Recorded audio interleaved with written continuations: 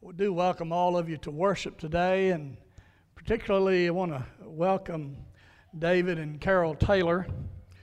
Carol and I grew up together learning how to do ministry in the church.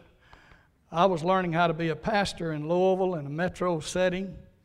Had no idea how to do that. And Carol's had some background in accounting that really went a long way in our church, but she took the position of part-time and then became full-time secretary at the church. So for 35 years, we grew up together learning how to minister in the church. And, a church secretary is not called that anymore. The new title is ministry assistant. And that is very true. Anastasia can tell you that she does work for the church all week long, don't she? And Carol did too. One time she got a phone call. I'd been gone to Florida on a vacation with Linda, and I said, hold my calls. And she got a call from the Adjutant General of the state of Kentucky. Now, I was in the Kentucky Air National Guard, and the Adjutant General is a cabinet-level position, has to be appointed within 24 hours when the governor is elected because the National Guard has to have some contingency. This guy is a 2-star general. And he calls our church. He doesn't have my private number. He calls our church and he said, will you give me Chaplain Curry's phone number? She said, no, sir, I can't do that. He said, well, now, this is Ed Tonini, and I'm the Adjutant General of the state of Kentucky, and I need the phone number of Chaplain Curry. Well, I can't do that, she said. I mean, this ministry assistant is protecting her pastor, right? Third time, he says, ma'am, I am Major General Ed Tonini with the Kentucky Air National Guard, Adjutant General, and I need to speak to Chaplain Curry. And she said, I don't care who you are, I am not giving you his number. Thank you, Carol. He did get a hold of me. Carol called me and said, this guy named General Tonini is trying to get a hold of you. I said, put him through. Give him my number. It's amazing the people you meet that you don't know who they are and how they rank in society. And so we laugh about that. We thank God for that. We are in Luke chapter 24 today, starting in verse 13. And I'm just going to read verses 13 through, I'm going to go ahead and read verse 16. Because there are two groups of people that Jesus reveals himself to after the resurrection that Luke talks about in his book. And those two groups are the two men called on the road to Emmaus. It's a little town 7 miles out of Jerusalem, and these two followers of Jesus, they're not the 11 apostles, but he names one of them in here, Cleopas. And they're on their way on Easter Day to this little town called Emmaus, about 7 miles out of town. The second group that Jesus reveals himself to in the Gospel of Luke are the 11 apostles. Anybody know why there's 11, not 12? Well, one has committed suicide, and he was the purse keeper and the betrayer of our Lord Jesus Christ. What was his name? How many children do we name Judas? How many bad, mean dogs do we name Judas? Okay. So these are the two groups of people that Jesus reveals himself to, and they really see who he is for real. He is truly the same one that hung on that cross and died as the Scripture predicted. He really is the coming Messiah, and they marveled so much that they could not believe it. And I'm not going to read the whole passage to you from the rest of Luke. It's several verses long, but I do want to highlight some scriptures for you as we talk about the subject, have you seen Jesus? Have you seen Jesus? Now, there are two times that question is asked in the Gospels. One is when Jesus is at the temple, about 12 years old, and the family is going back home after the festival, and they've lost Jesus, and they go back to the temple, and they ask everybody, have you seen Jesus? Have you seen Jesus? He's about 12 years old. Have you seen Jesus? But now Jesus is raised from the dead, and unless you understand that He is the Christ and the Savior of the world, you may see Him but not know who He is. And I pray today that you have seen Jesus. And like that song that Larnell Harris and Sandy Patty sing, I've just seen Jesus, what's the next line? I'll never be what? The same. Don't worry, I'm not going to sing it like she does. I've just seen Jesus, and I'll never be the same. How many of you have seen Jesus and been born again, having met Him and invited Him into your life? The Scripture says, beginning in verse 13, behold, two of them were going that very day to a village named Emmaus, about 7 miles from Jerusalem. And they were conversing with each other about all these things which had taken place. Now, these things which had taken place was the cruel crucifixion of the Lord Jesus Christ, and then the discovery of the empty tomb. And it came about that while they were conversing and discussing, Jesus Himself approached and began to travel with them. Verse 16 says, but their eyes were prevented from recognizing Jesus. So Jesus is walking with these two men on the way to Emmaus, and he walks up and he kind of joins them on their journey, and he said, what are y'all talking about? And they said, well, have you been under a rock? Did you not just come from Jerusalem, the same place we've been? Have you not been under a rock? The whole world knows what has happened in Jerusalem. Everybody's talking about it. Where have you been? And then Jesus says something that is so cool. What things? What are you talking about? He's wanting these two men to discover the gospel. The news about the death, the burial, and the resurrection of Jesus Christ. And He's trying to pull it out of them by asking that question, what things have taken place in Jerusalem? And their response to Jesus is very sad. In fact, Scripture goes on to say that they kind of hung their head because they were in despair. They were sad that they had hopes in Christ, that He would be the kind of Messiah they wanted Him to be, and He wouldn't be a suffering Savior, but instead would be a conquering King. And here He is being treated cruelly, and here He is suffering inhumane torture and dying on this cross and being buried, and they're leaving in despair. And there's a rumor going around. There's a rumor going around from some women named Mary Magdalene and others that this tomb He was buried in is empty and nobody's seen Him. And right there on the road is the very Jesus that was buried in that tomb. Isn't that amazing? And Jesus began to describe to them His story, God's story, from the Old Testament books of the prophets and the law and the Psalms.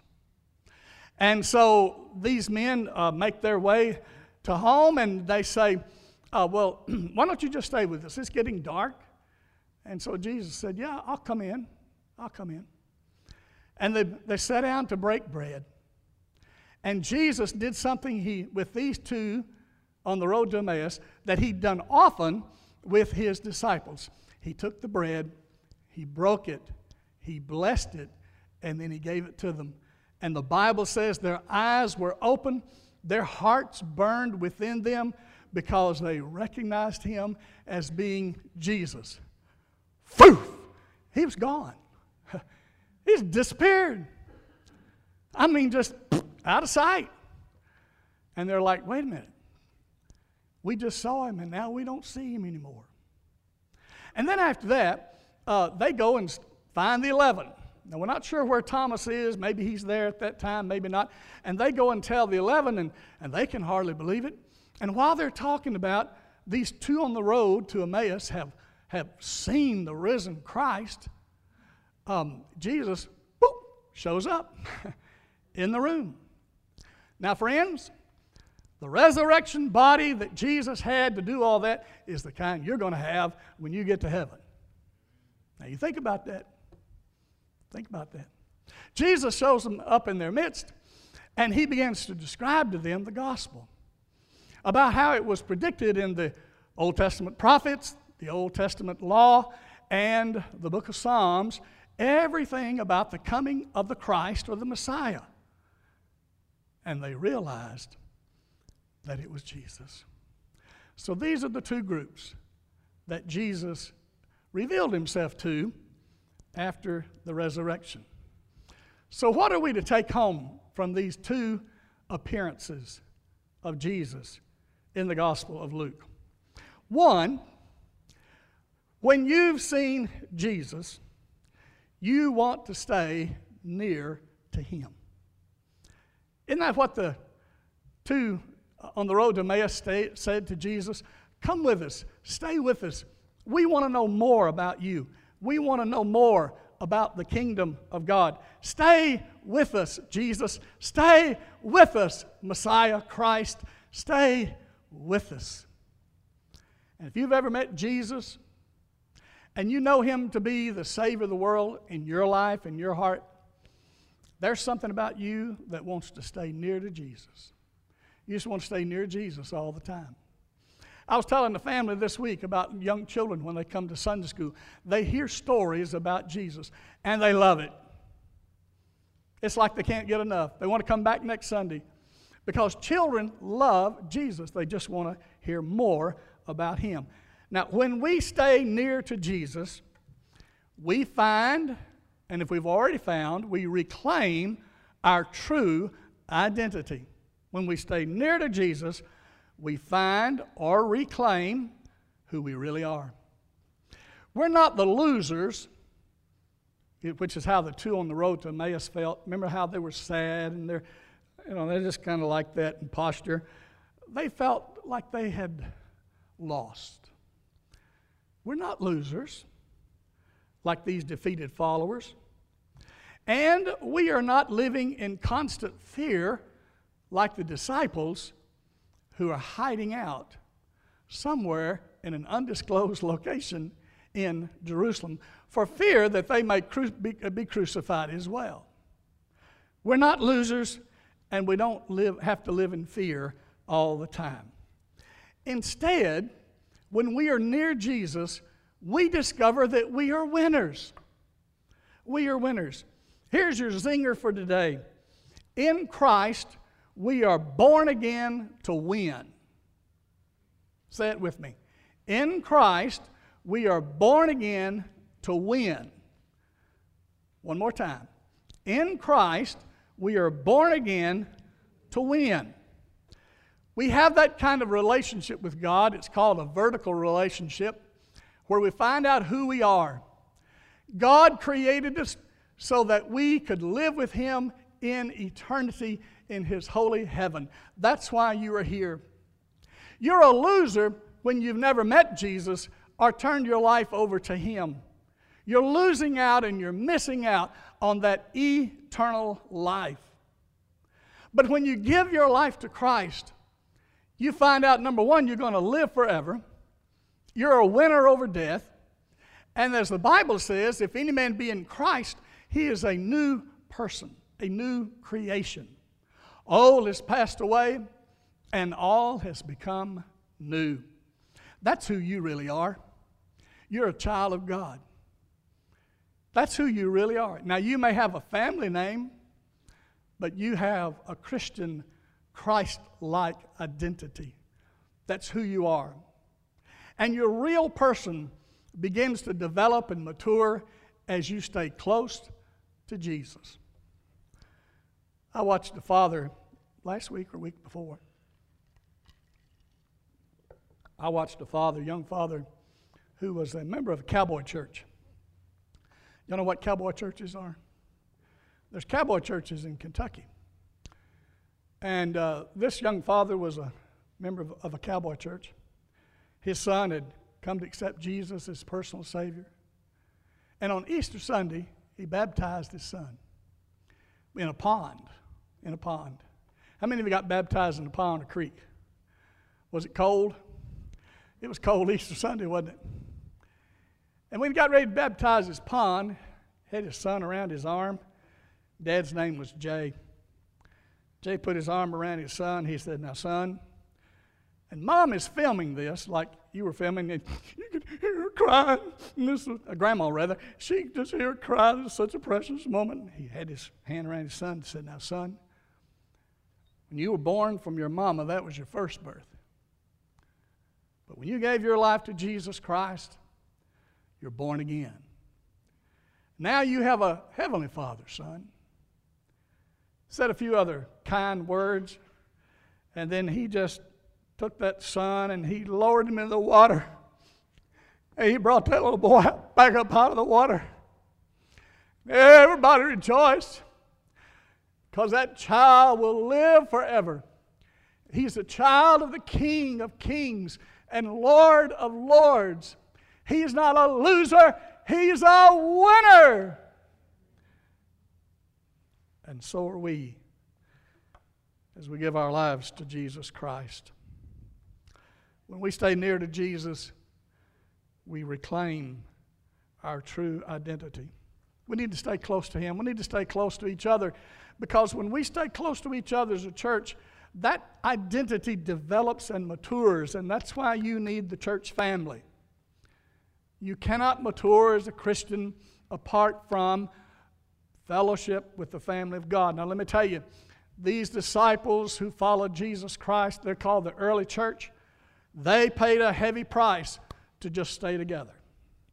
They didn't meet in a cowboy church. They met in a catacomb church. You know what a catacomb is? Underground were these burial places in Rome and other places, and they would bury the dead down there. These were graveyards underground. They were called catacombs.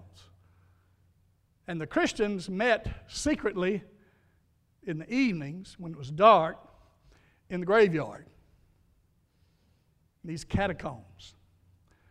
And they sang their hymns. We have them in the New Testament. They recited the Scriptures. They had fellowship with each other, but they met in secret. Most of them were slaves. Most of them were slaves. And they met secretly underground during the Roman persecution. When we stay together with the Lord, we want to stay together with each other.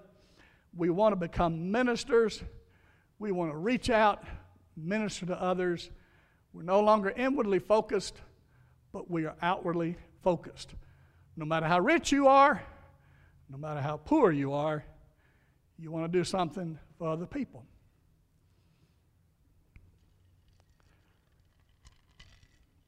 I don't know why my mouth's so dry. I think I'm nervous. Our director of missions and his wife are here. It's very stressful up here right now. Very stressful. But Steve, Tammy, we're glad you're here. I told them coming in the door a while ago, I said, if I'd known y'all was going to be here, I'd have prepared a good sermon.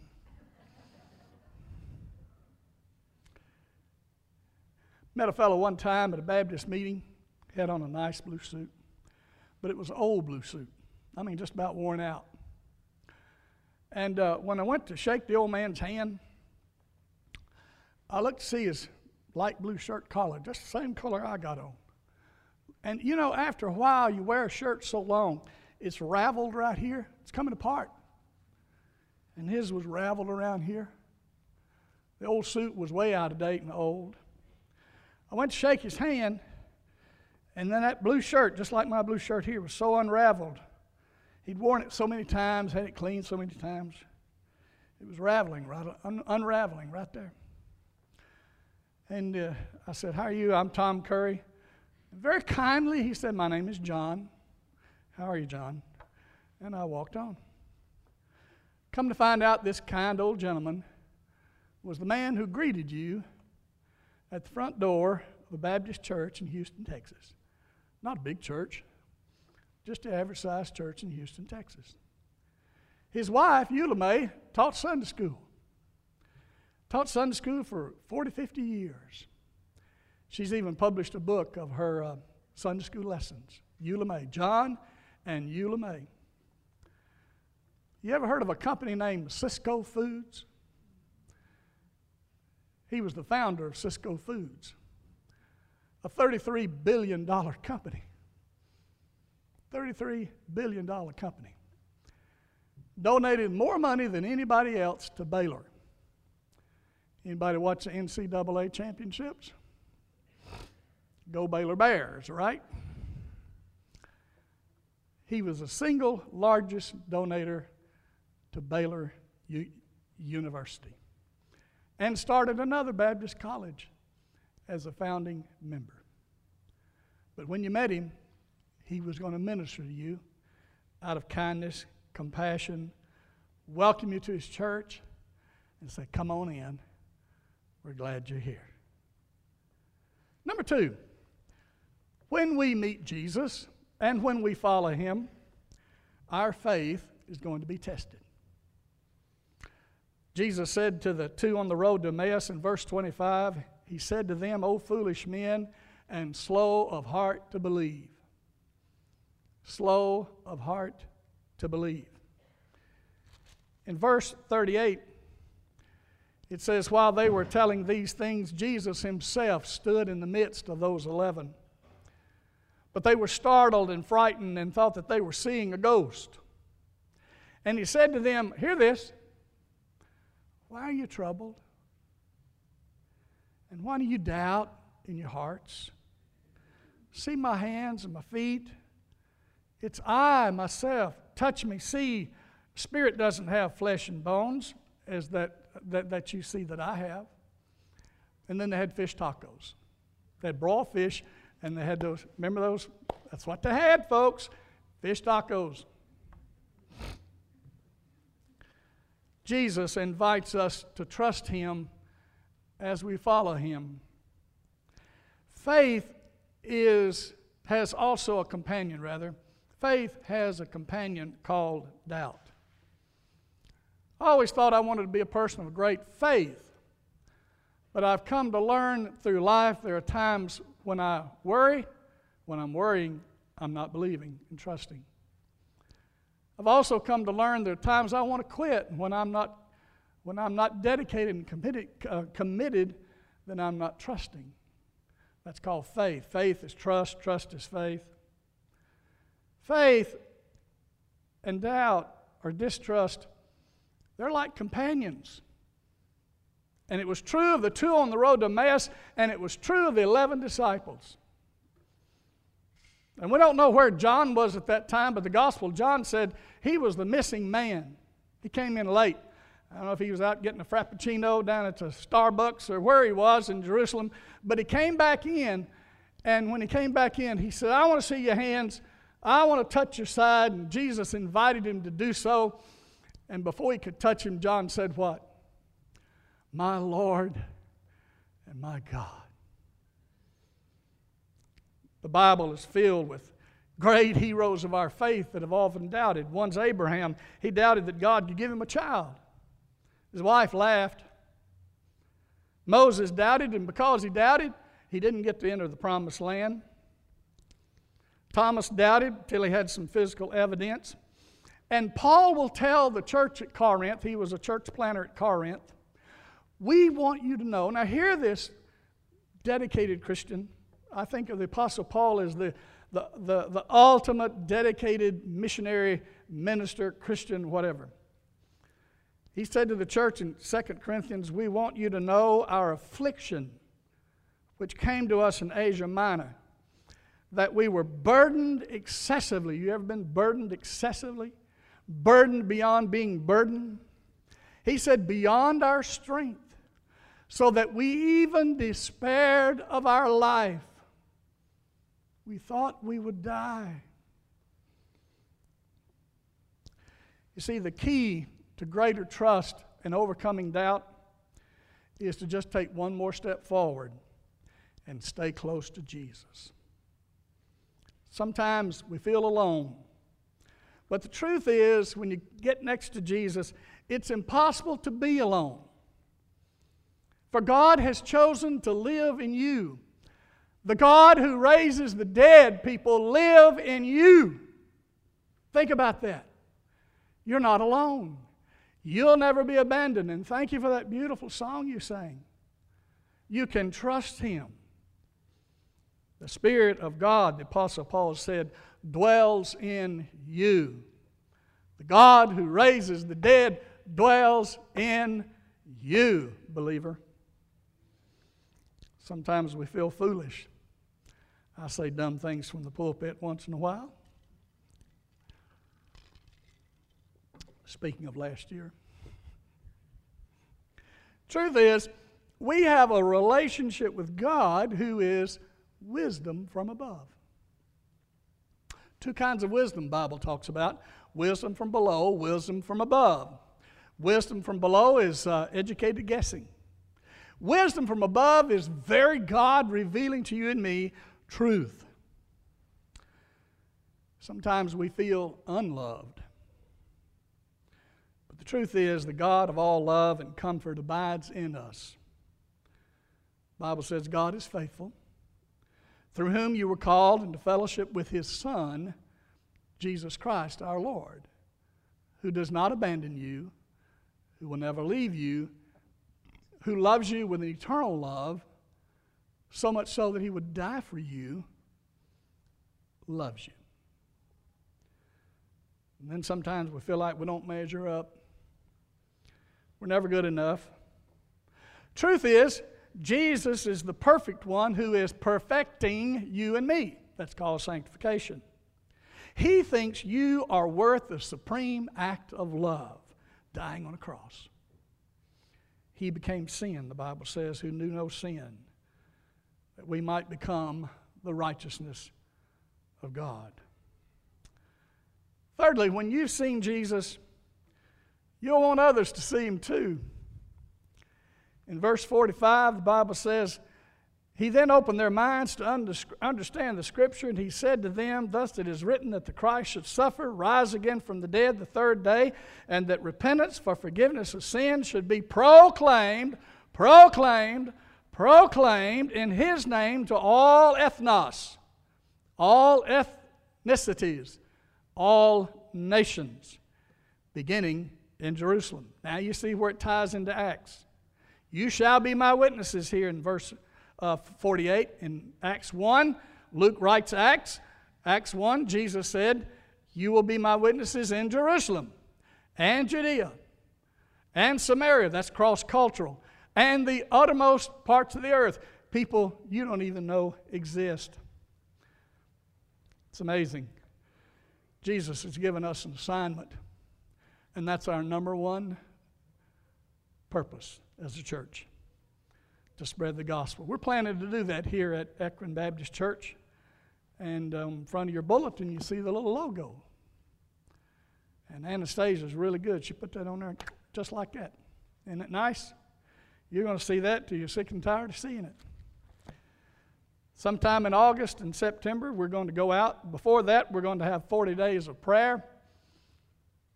And we've got team members that are getting together. We're getting organized.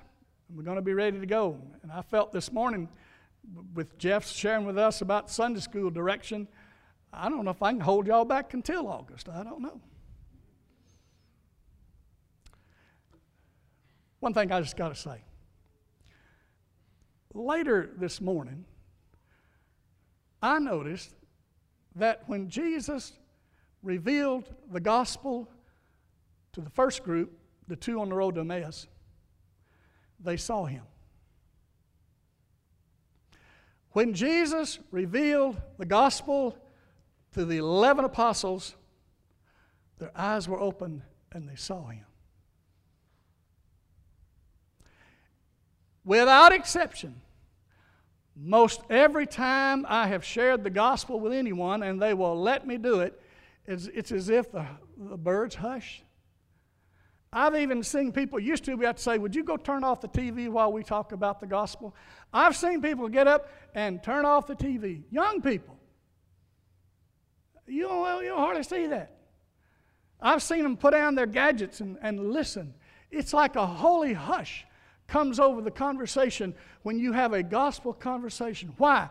Because the Holy Spirit of God is at work when you present the gospel.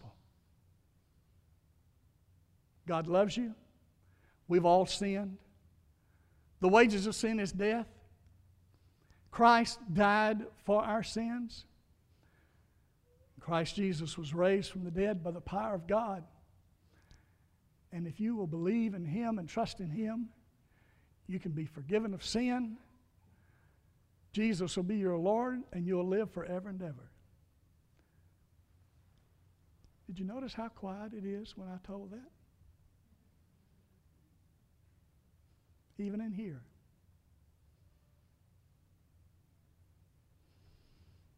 I shared it with a man right behind the kitchen door here outside this week. He's one of those people that's always in a hurry. That's his job, to be in a hurry. I ran back in, got him a Pepsi, and got him a Billy Graham tract, and he let me read it to him. And the clock was ticking.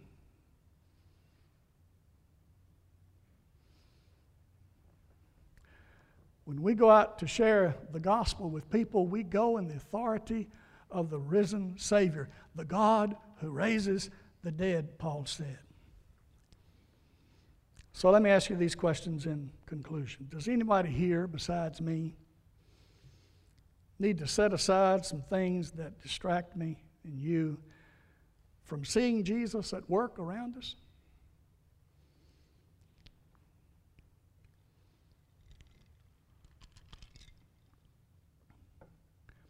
Does anybody here besides me struggle with trusting God and resting well? Carol, that was my sin at Parkland. I wasn't trusting God. I was trusting me. Does anyone here besides me have seasons of despair? Seasons where we're tempted to give up on God, give up on the church, give up on our commitments, maybe even our covenants with others.